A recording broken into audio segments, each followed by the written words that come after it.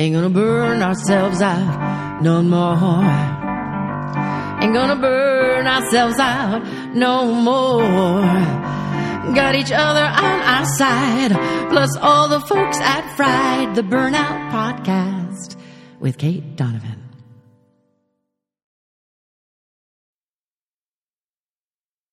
Fried fam, you know how much I love keeping it real and sharing true, deep, and dark stories about life and burnout. You also know, if you've been around for a while, that I have never had a quote-unquote real job because I've been an entrepreneur since the day I finished school. And entrepreneurship can be lonely. That's why if you're an entrepreneur or a creative like me, I want you to listen to the Who Made You the Boss podcast with Lindsay Epperly.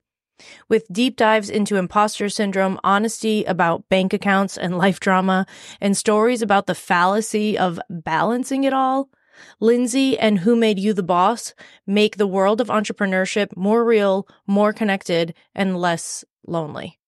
I recommend starting with episode 3, all about slowing down for more impact.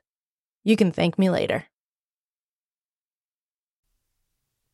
Hey, Fried fans, are you ready to beat burnout for good? I want you to join our newsletter for top tips, resources, and, as per usual, a touch of humor delivered straight to your inbox. Plus, when you do that, you'll get our core values exercise, which is your secret weapon to kickstart your burnout recovery and then keep it away long term. Don't wait. Head to bit.ly/core values freebie and start feeling better today. That link will also be in the show notes. Welcome to Fried, the Burnout Podcast, Season 5. The goal of each Fried episode, whether you're an entrepreneur, parent, employee, or otherwise defined, is to create moments of spontaneous healing by ensuring that you feel seen, heard, connected to others, and validated. By doing this, Fried fulfills its mission to kill the shame, blame, and judgment associated with burning out, and Fried adds to its original goal of creating a movement to #end burnout culture. Should you need a coach, Fried coaches are standing by to help guide you through recovery. Book a call anytime by visiting the links in the show notes. Should you need a speaker, you can hire me, Kate, and you can rest assured that your people will have fun and learn about burnout at the same time. In the meantime, I'm ready to give you this week's episode, which will help you heal just a little bit more, starting now. Hello, Fried fans, and welcome back to another episode of Fried, the Burnout Podcast. Today, we are talking to my friend Nicole Kalil, who has a new book out. Woohoo! Nicole, remind me of the title of your book. Validation is for parking. How hysterical is that? So before we even get into it, I want you to go grab it right away. And if you don't grab it right away, don't fret. It will be in the show notes so that you can get it immediately after, because I know once you hear Nicole and her story today, you're going to want it. So Nicole's passion for eliminating gender expectations and redefining quote unquote women's work is both what keeps her up at night and what gets her up in the morning. Well, that and an abundant amount of coffee. An in-demand speaker, leadership strategist, respected coach, and host of This Is Women's Work podcast, her stalker-like obsession with confidence sets her apart from the constant stream of experts telling us to be confident. She actually tells you how to build it and gives actionable tools, not just stories, to become confident. A fugitive of the C-suite at a Fortune 100 company, she has coached hundreds of women in business, which has given her insight as to what structurally, systemically, and socially is and isn't serving women and leaders within an organization. Maintaining some semblance of sanity in her different roles of wife, mother, and business owner successfully is an ongoing challenge. In whatever free time she has, she enjoys reading and wine guzzling, is an avid cheese enthusiast, a hotel snob, and a reluctant Peloton rider. Nicole, welcome to Fried. Thank you so much for having me, Kate. It's a pleasure to be here. I'm so excited to hear your story. We start every Fried the Burnout podcast episode with a burnout story that you would like to share. Anyone is fine. A lot of people that come on here have multiples. Like, where do I start? Yeah, which one do I choose is like very, which one today? yeah, exactly. Is very frequently the question. So you can choose anyone that happens to come up right now. I have a very deep faith in the conversations that happen in this space. And I have a very deep faith in whatever is coming out for you right now is the thing that people need to hear. So I'm going to step off stage and let you have at it. All right. I really could choose so many stories, but I think my big burnout story is a professional one. I worked at a Fortune 100 financial planning company for almost 15 years and moved up very quickly in the ranks, worked my face off. I was one of those get in at 7 a.m, don't leave till 9 o'clock at night, go in on the weekends because I had something to prove, right? For those of you that don't know, the finances industry is still to this day very male dominated. About 20% of the people who work with clients in finance are women. And at the time I was doing it, it was even less. And then if you look at the leadership ranks, it's fewer and fewer numbers. So the being the only woman in the room was like a daily occurrence for me. And what I did to, at least in my mind, to survive was I really overemphasized any masculine qualities that I have. And I do have quite a few, or that we think of as masculine, very decisive, blunt, um, don't mind taking risks, want to be in leadership, like all of those things. And so I just really over rotated and I ended up shoving down, ignoring all the feminine. And over several years, I was so burnt out in that I wasn't even myself anymore. People would talk about my confidence because I showed up confidently. And it just got to a point where everything looked really good. I was racking up professional successes like left and right. I had a above average spending problem to go with my above average income. I drove the nice car, but was really lonely on the weekends waiting for Monday to come because I wasn't putting myself out there. It was just a messy, messy time in my life. And what I came to realize is I didn't know what confidence was. I just knew I didn't have any of it. And I didn't know who I was authentically anymore. And I was hating my work. I was hating the people I was doing it with through no fault of their own, just because I'd put myself in this position where I tried to show up and please everyone else but myself. And I didn't really know what I was doing it for anymore. Yeah. So I can talk a little bit about how I got past it, but that is my burnout story where, after 15 years of doing everything I could to get to a certain promotion, which I finally got. And when I got it, I was excited for about 3 seconds. And then all the fear and doubt and all the stuff that was there before came streaming back in. And I realized this was not about goals or achievement. This was not about a healthy approach to success. And something had to change. Yeah. I always have a funny moment in my head when people are like, I hated myself. I hated everybody.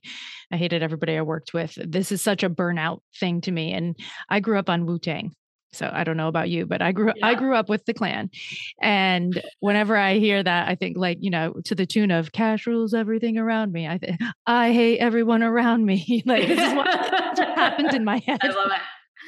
So my theme song is like, I have 99 problems, but being a bitch ain't one.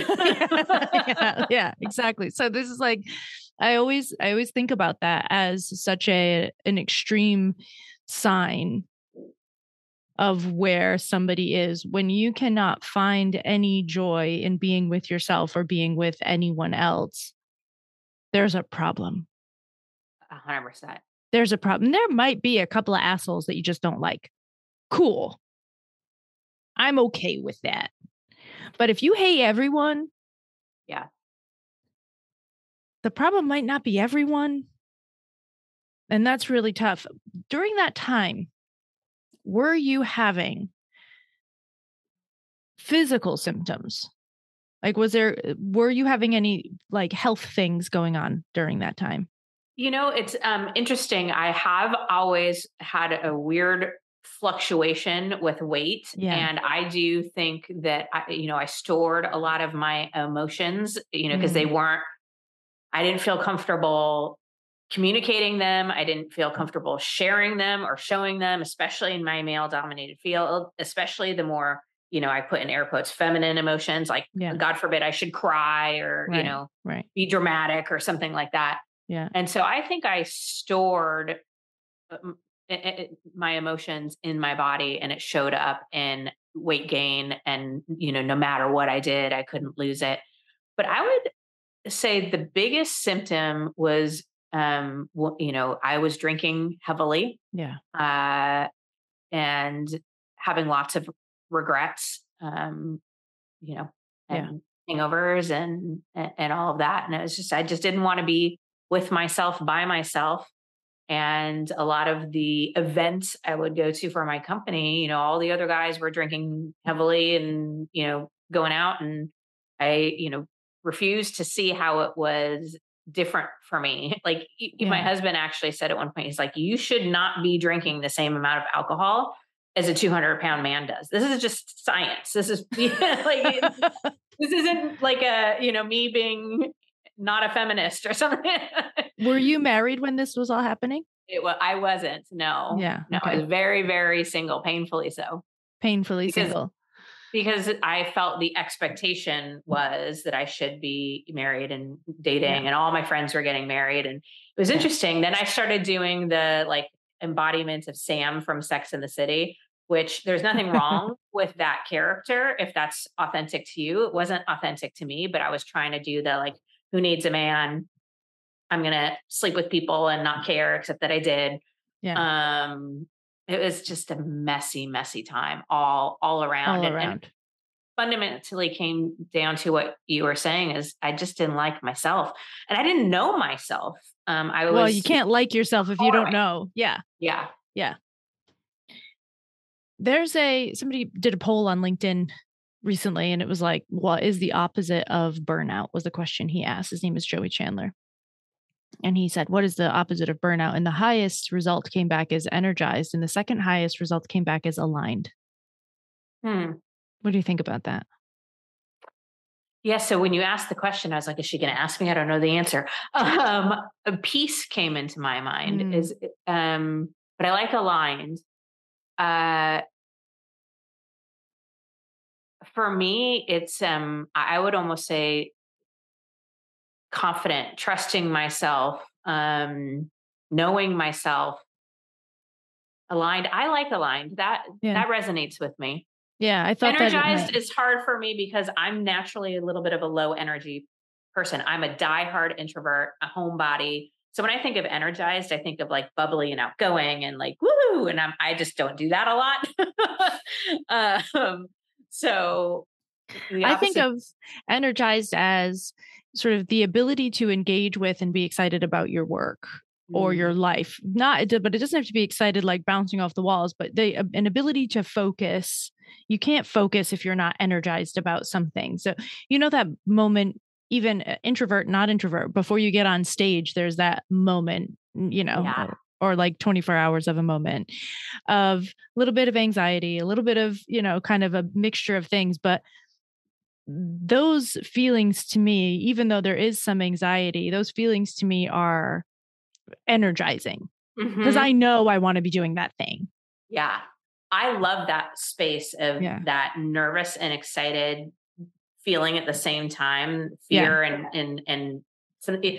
I actually think that's the sign I'm up to something big. And that's where all of the best things in my lilife have come from is that dual feeling. I think, in my work with people who identify mostly as women, I think women far too often are waiting to be ready. They're waiting for the fear and the nervousness to go away and only have excitement and readiness. And I'm like, oh gosh, we're waiting too long. There's so much good that happens in that sort of 50-50 space where like from 1 second to the next, you're like, what am I doing? and like, oh my God, I'm so excited. I'm doing it, you know? Yes. Yes. We call this anxiety around here. I like that. Yes. I know that feeling very well, and I love it. We call this anxiety. So what is it that you're doing now?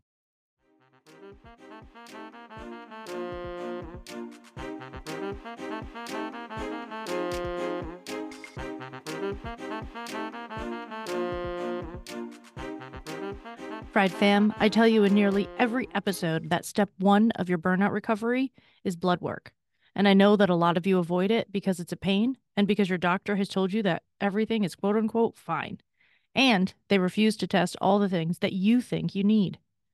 What if I told you that you could test what you want, when you want, from your home with just a couple of drops of blood? SciFox Health allows you to do just that.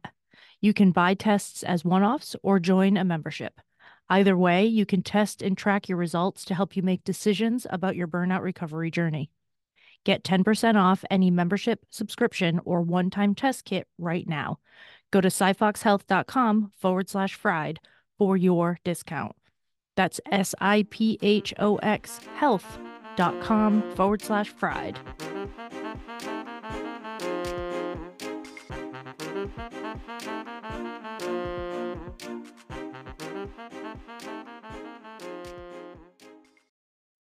Yeah. So my work boils down to speaking. The book has taken a fair amount of time in the last year and a half.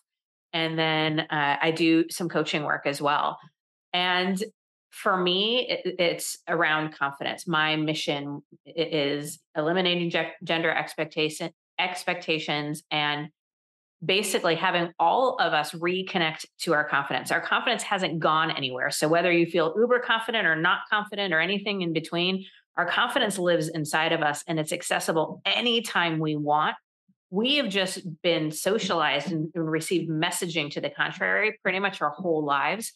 And so I really want to, uncover what I call the confidence con, which is the belief that confidence is going to come to us from some sort of external thing, meaning the person of our dreams, getting the promotion, having perfectly behaved children, making a certain amount of income, having your house be perfect, whatever the case may be. We often operate, or what the number on the scale says, or what size clothes we fit into.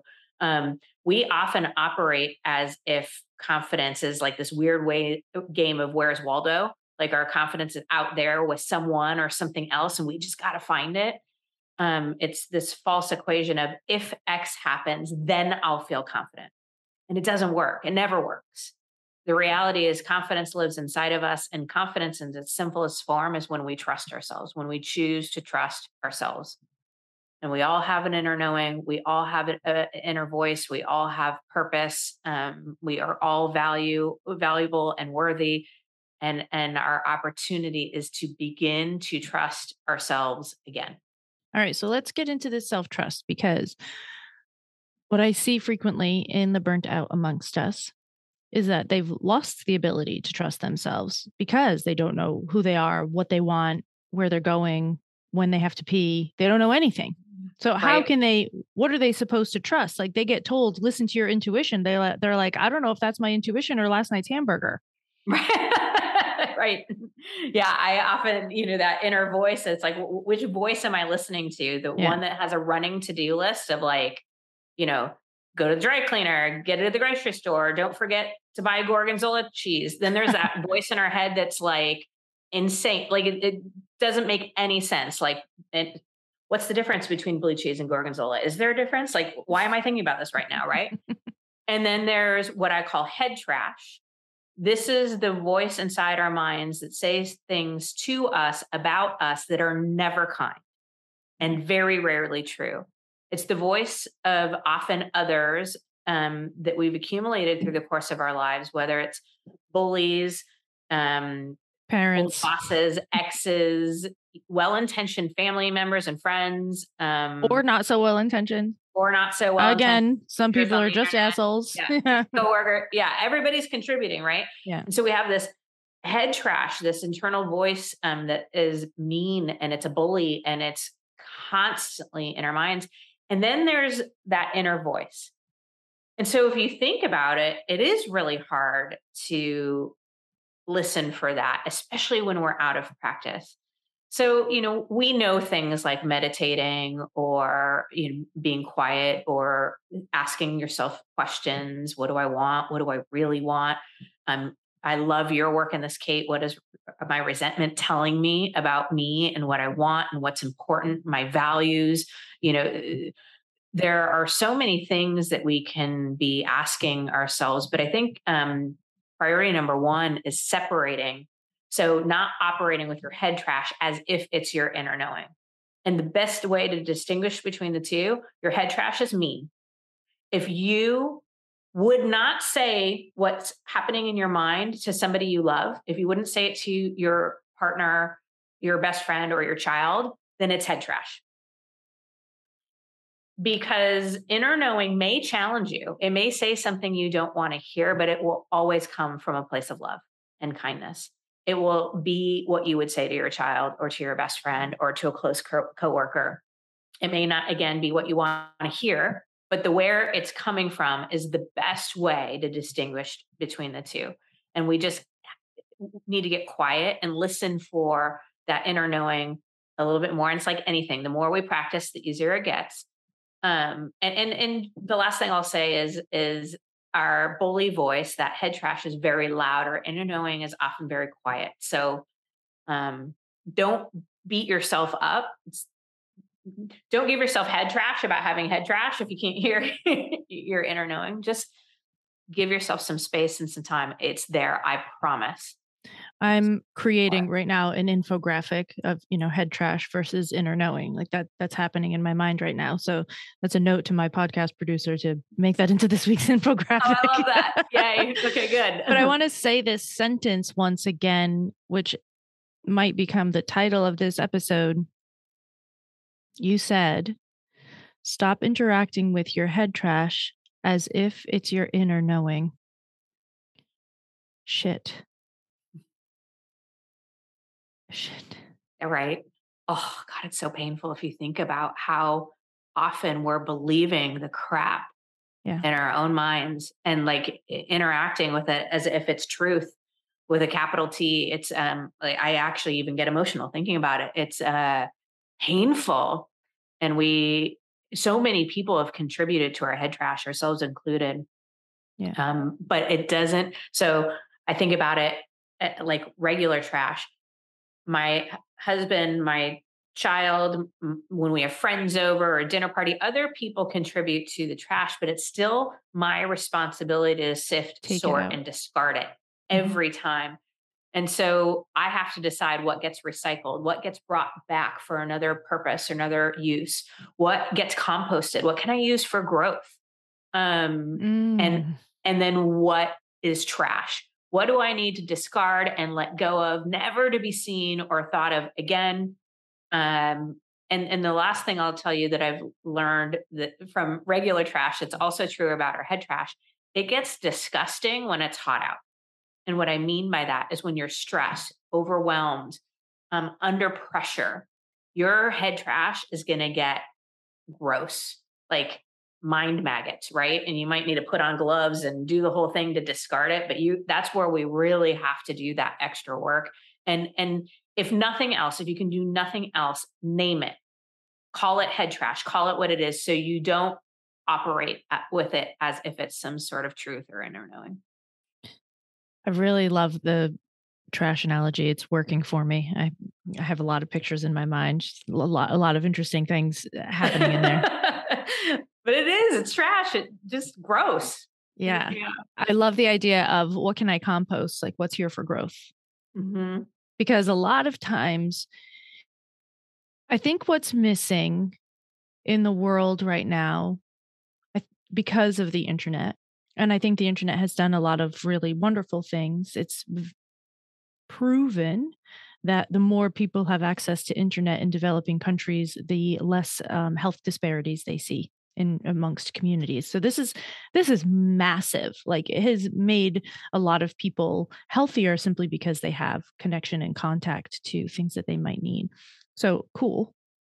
And everything that we create ends up having a side effect or two. Mhm. That's just Yeah, the normal. shadow side, A right? shadow side. That's just it's just normal. And I think people want to always sort of throw out the baby with the bathwater.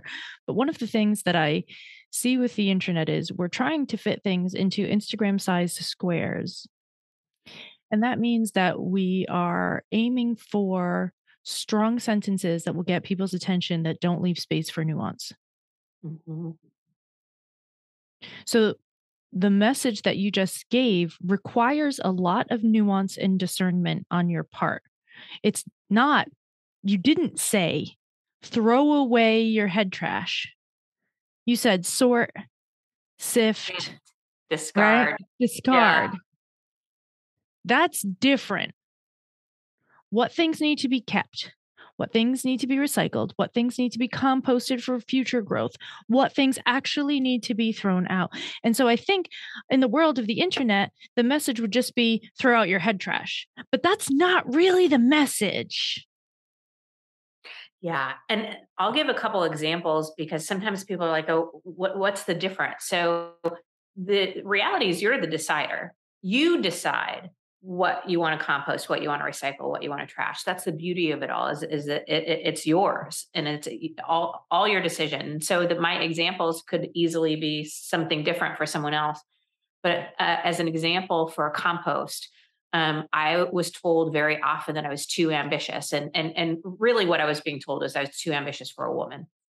Um, and I really composted that, use it for growth. Yes, I'm an ambitious woman. I have goals. I have things I want to achieve and accomplish, and there, like, that's become a source of pride for me, and it is a big contributor to my success financially, professionally. And so that's an example of taking something that could have been head trash, but I used it for my growth. Another example for recycling is I have a loud voice. And as a child, I was very loud and people would always tell me, yeah, I know you're right. Yeah. That I was too loud and too opinionated. Too and I did what talkative. any loud and opinionated person would do. I started a podcast, right? And Yeah. so I recycled that. Turned it into something that was different in a way that worked for me. Yeah, we're both podcast hosts and professional speakers. Yeah, exactly. I was like top of my class kind of kid, like super nerd.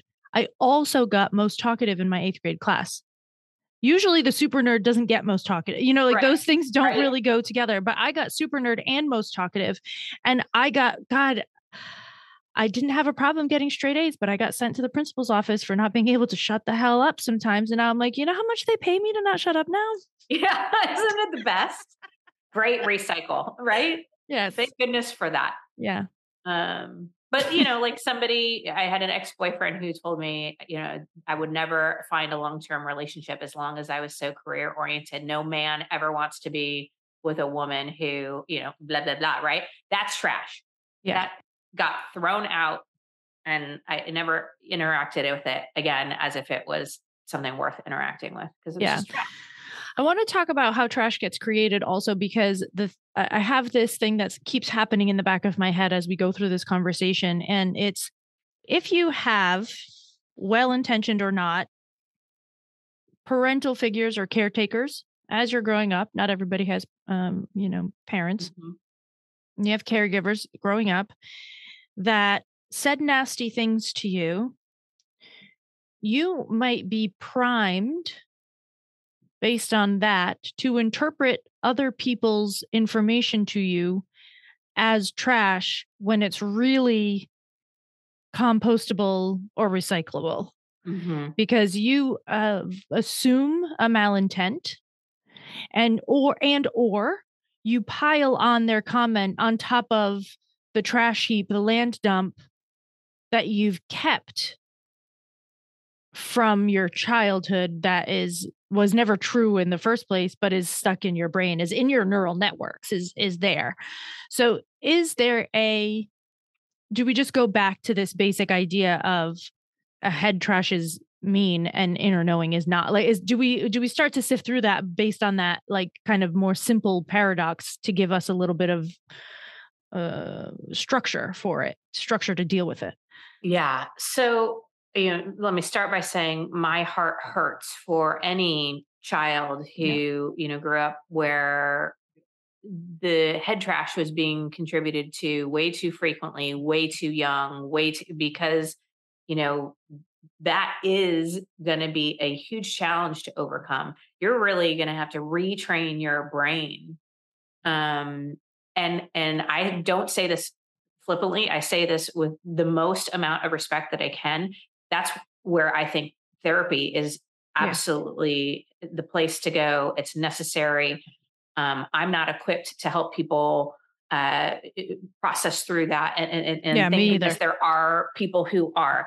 And I've gone to therapy many times, and I'm a huge advocate. So same. I would enlist a professional's support to help you to distinguish and to unravel.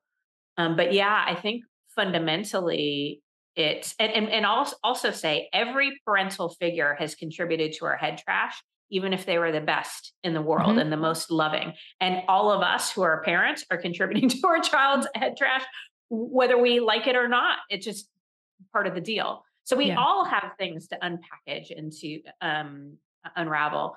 I really think in its simplest form, the best way to distinguish is mean bully versus loving kind. And again, loving kind can still be challenging. Can still be firm. It can still be firm. The other thing too is somebody may say something to you. Somebody else may be the mean bully, and you may decide to turn that within yourself into loving kind, something to compost or to recycle. But that's, what we get to do. We get to decide how to react and how to easier said than done, for sure. But it's an important part of trusting ourselves, is to check in. What do I think? What do I believe? How do I trust myself? And what's really interesting about confidence building is it's done best during the hardest times. It's easy to trust yourself when everything's going to plan. Yeah. When everything is working out, when everything's sunshine and rainbows. Trusting yourself during that time is not that hard. And it feels great. And I enjoy those times. But leaning into trusting yourself, true confidence when things are messy, when they're tough, when they're not going at all to plan, when the what hits the fan, that's where our real opportunity to build confidence lies. So it's easier said than done, like so many things, and requires a ton of practice, and also an awareness that it's only ever always a journey. Yeah. Nobody arrives to confidence, plants a flag, and is like, whoo, I'm done. That was fun, right? It's not like climbing Mount Everest where you hit the top, and it's an ongoing journey. Yeah, like all of them, right? That can be really annoying or really freeing depending on where you're at today. Yes.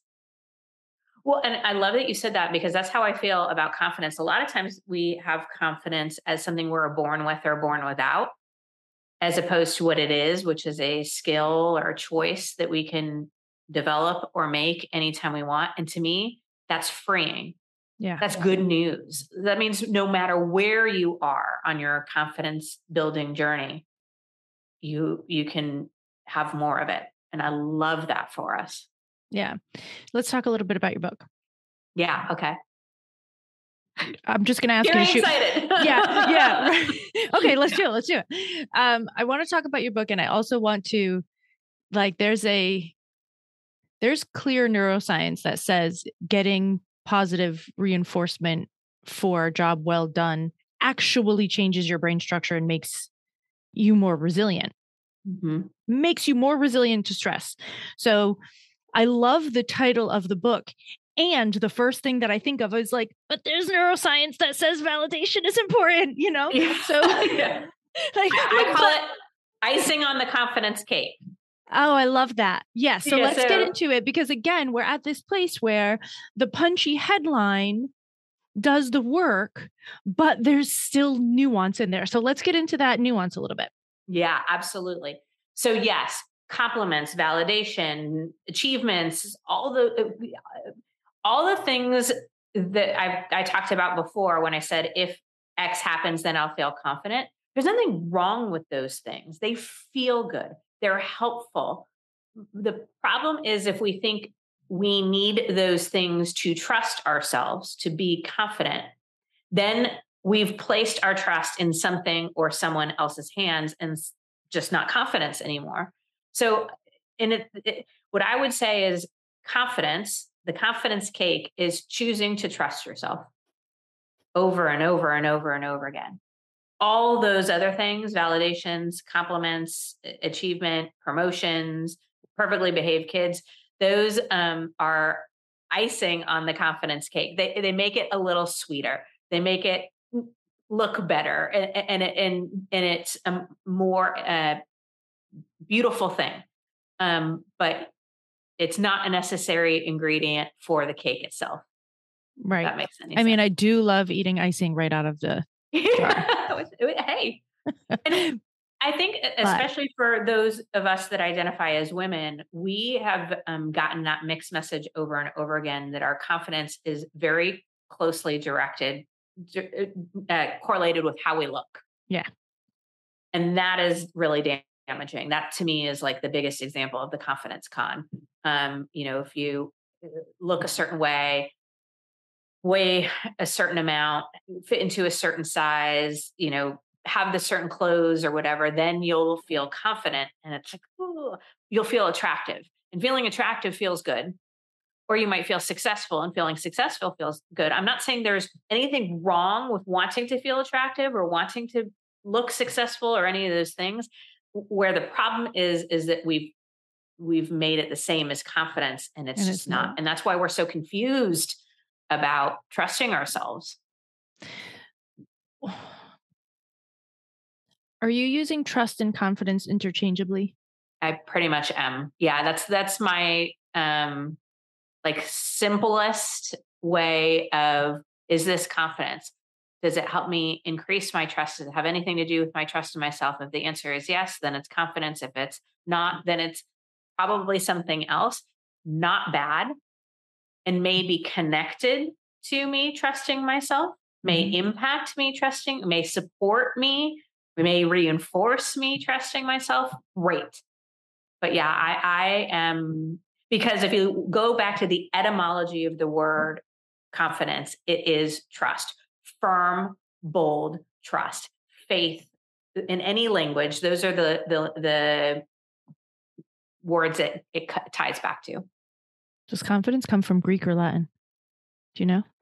Latin, and then went Middle English is my recollection. I like my mother. I feel like 90% confident on that. Yeah, you're absolutely correct. I just looked it up, you guys. Confidence, origin Latin, confidere, to have full trust. Latin, confidencia, and then confident in late Middle English. Have full trust. It literally means have full trust is where it came from. This is sort of blowing my mind right now.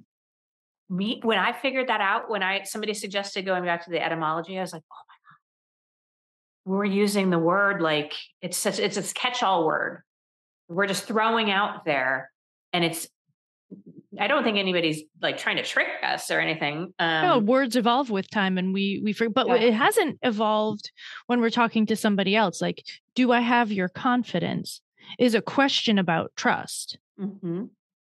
Can I trust you with this? That's the same thing. But when we talk about self-confidence, that's not the thing that comes up for me. It might be, some people might be out there thinking, yeah, of course, that's what I think of. But I love things like this. Things Me too. I geek out on it. Yeah, I geek out on this big time. And this is not one that I've heard before said this way, which I'm such a geek that there's not too many of those.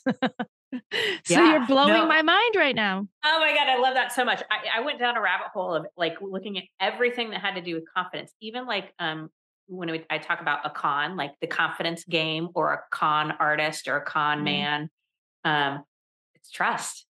Yeah. It's basically getting people to trust you so you could, I mean, the word, but having said that, if you go on social media and you hear, people, successful people or attractive talking about confidence. You can be confident if you do this Peloton exercise for the next Yeah. Exactly. Now, working out falls in a gray area for me. If you're working out to, because of some sort of external reason, it's probably not going to impact your confidence. If you're working out it will impact your confidence internally because of the trust that it builds in yourself. When you commit to taking care of yourself on a consistent basis, when you say, I'm going to do something, and then you do it, when you push yourself a little bit harder because I trust that I can, when you begin to feel strong within yourself, those things absolutely will. So working out is like one of those where it's like, does working out build your confidence? Yes. Yeah, it could be in the recycle pile. Yeah, it could be in the recycle pile, or could be in the trash pile, depending on what's going on. This is interesting because maybe not a lot of, the correct phrasing is, often on the podcast, I talk about building self-worth, not by focusing on saying things like I am worthy, but by committing to taking care of your basic foundational needs. We're not getting to exercise yet. We're talking about drinking when you're thirsty, eating when you're hungry, resting when you're tired.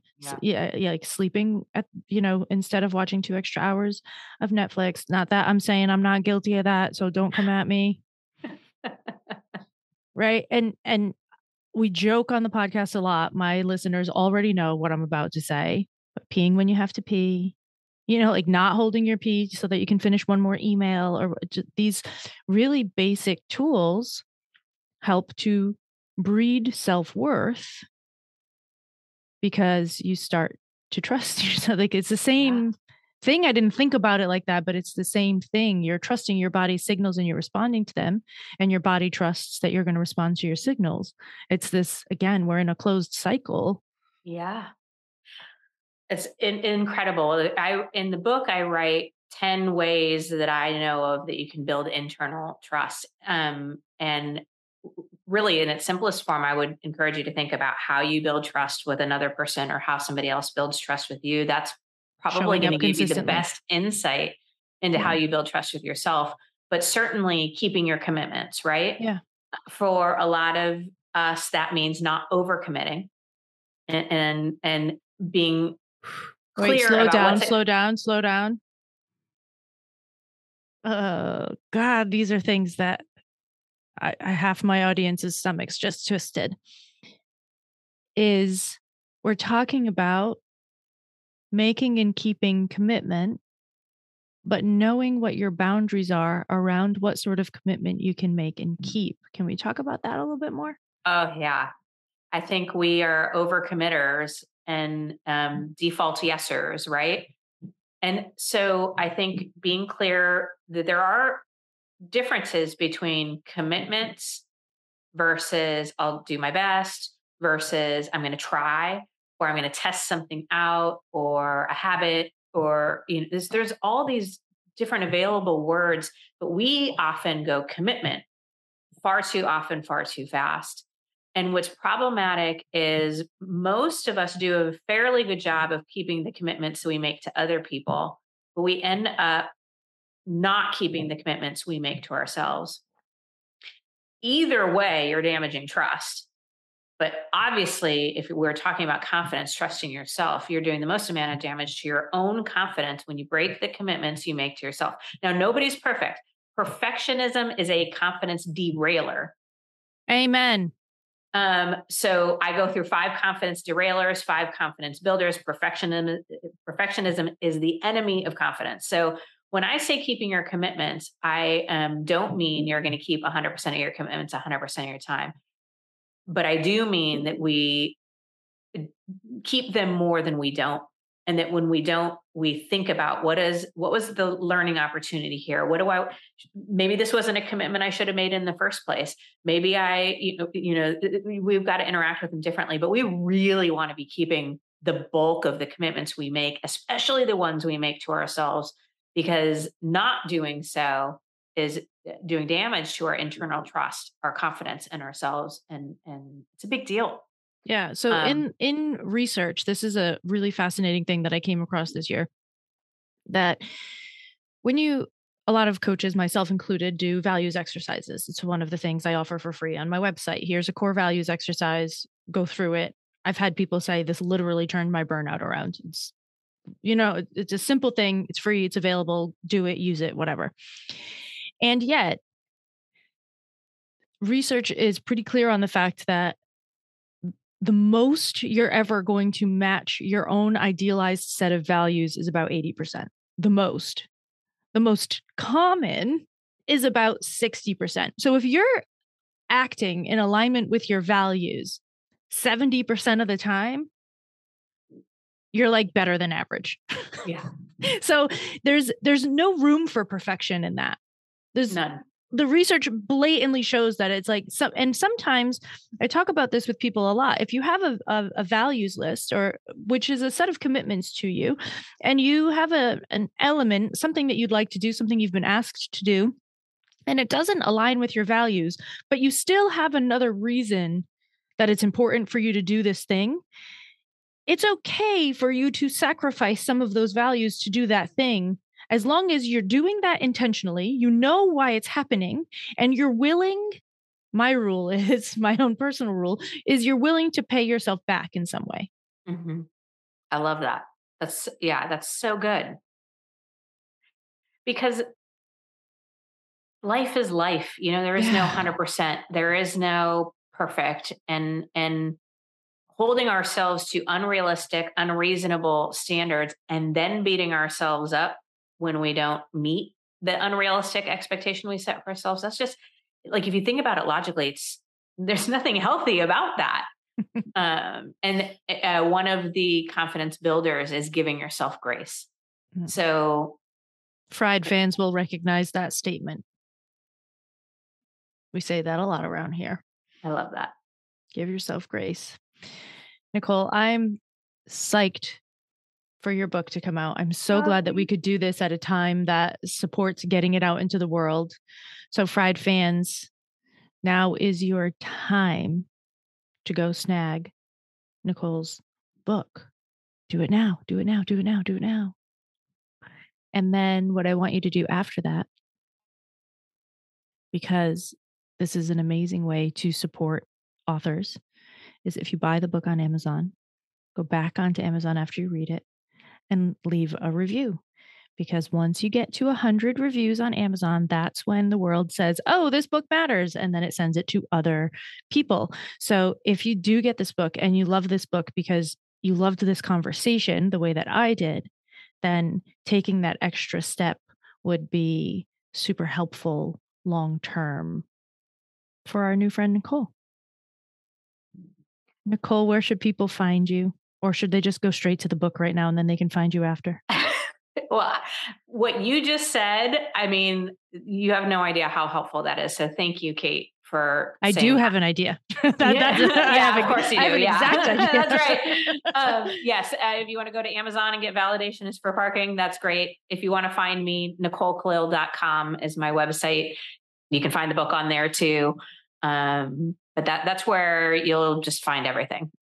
NicoleKalil.com will be, as per usual, my Fried family, in the show notes for you so that your burnt out brain does not have to think or consider a goddamn thing today. Give yourself grace. Keep yourself whole. And remember that perfection isn't everything. Until next time.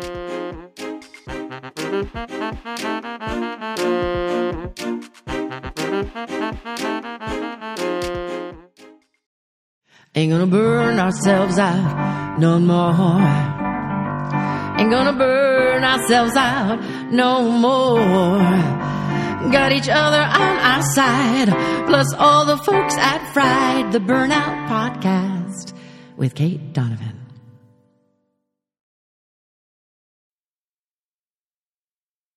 Fried fam, you know how much I love keeping it real and sharing true, deep, and dark stories about life and burnout. You also know, if you've been around for a while, that I have never had a quote-unquote real job because I've been an entrepreneur since the day I finished school. And entrepreneurship can be lonely. That's why if you're an entrepreneur or a creative like me, I want you to listen to the Who Made You the Boss podcast with Lindsay Epperly. With deep dives into imposter syndrome, honesty about bank accounts and life drama, and stories about the fallacy of balancing it all, Lindsay and Who Made You the Boss make the world of entrepreneurship more real, more connected, and less lonely. I recommend starting with episode 3, all about slowing down for more impact. You can thank me later. Hey, Fried fans, are you ready to beat burnout for good? I want you to join our newsletter for top tips, resources, and, as per usual, a touch of humor delivered straight to your inbox. Plus, when you do that, you'll get our core values exercise, which is your secret weapon to kickstart your burnout recovery and then keep it away long term. Don't wait. Head to bit.ly/core values freebie and start feeling better today. That link will also be in the show notes.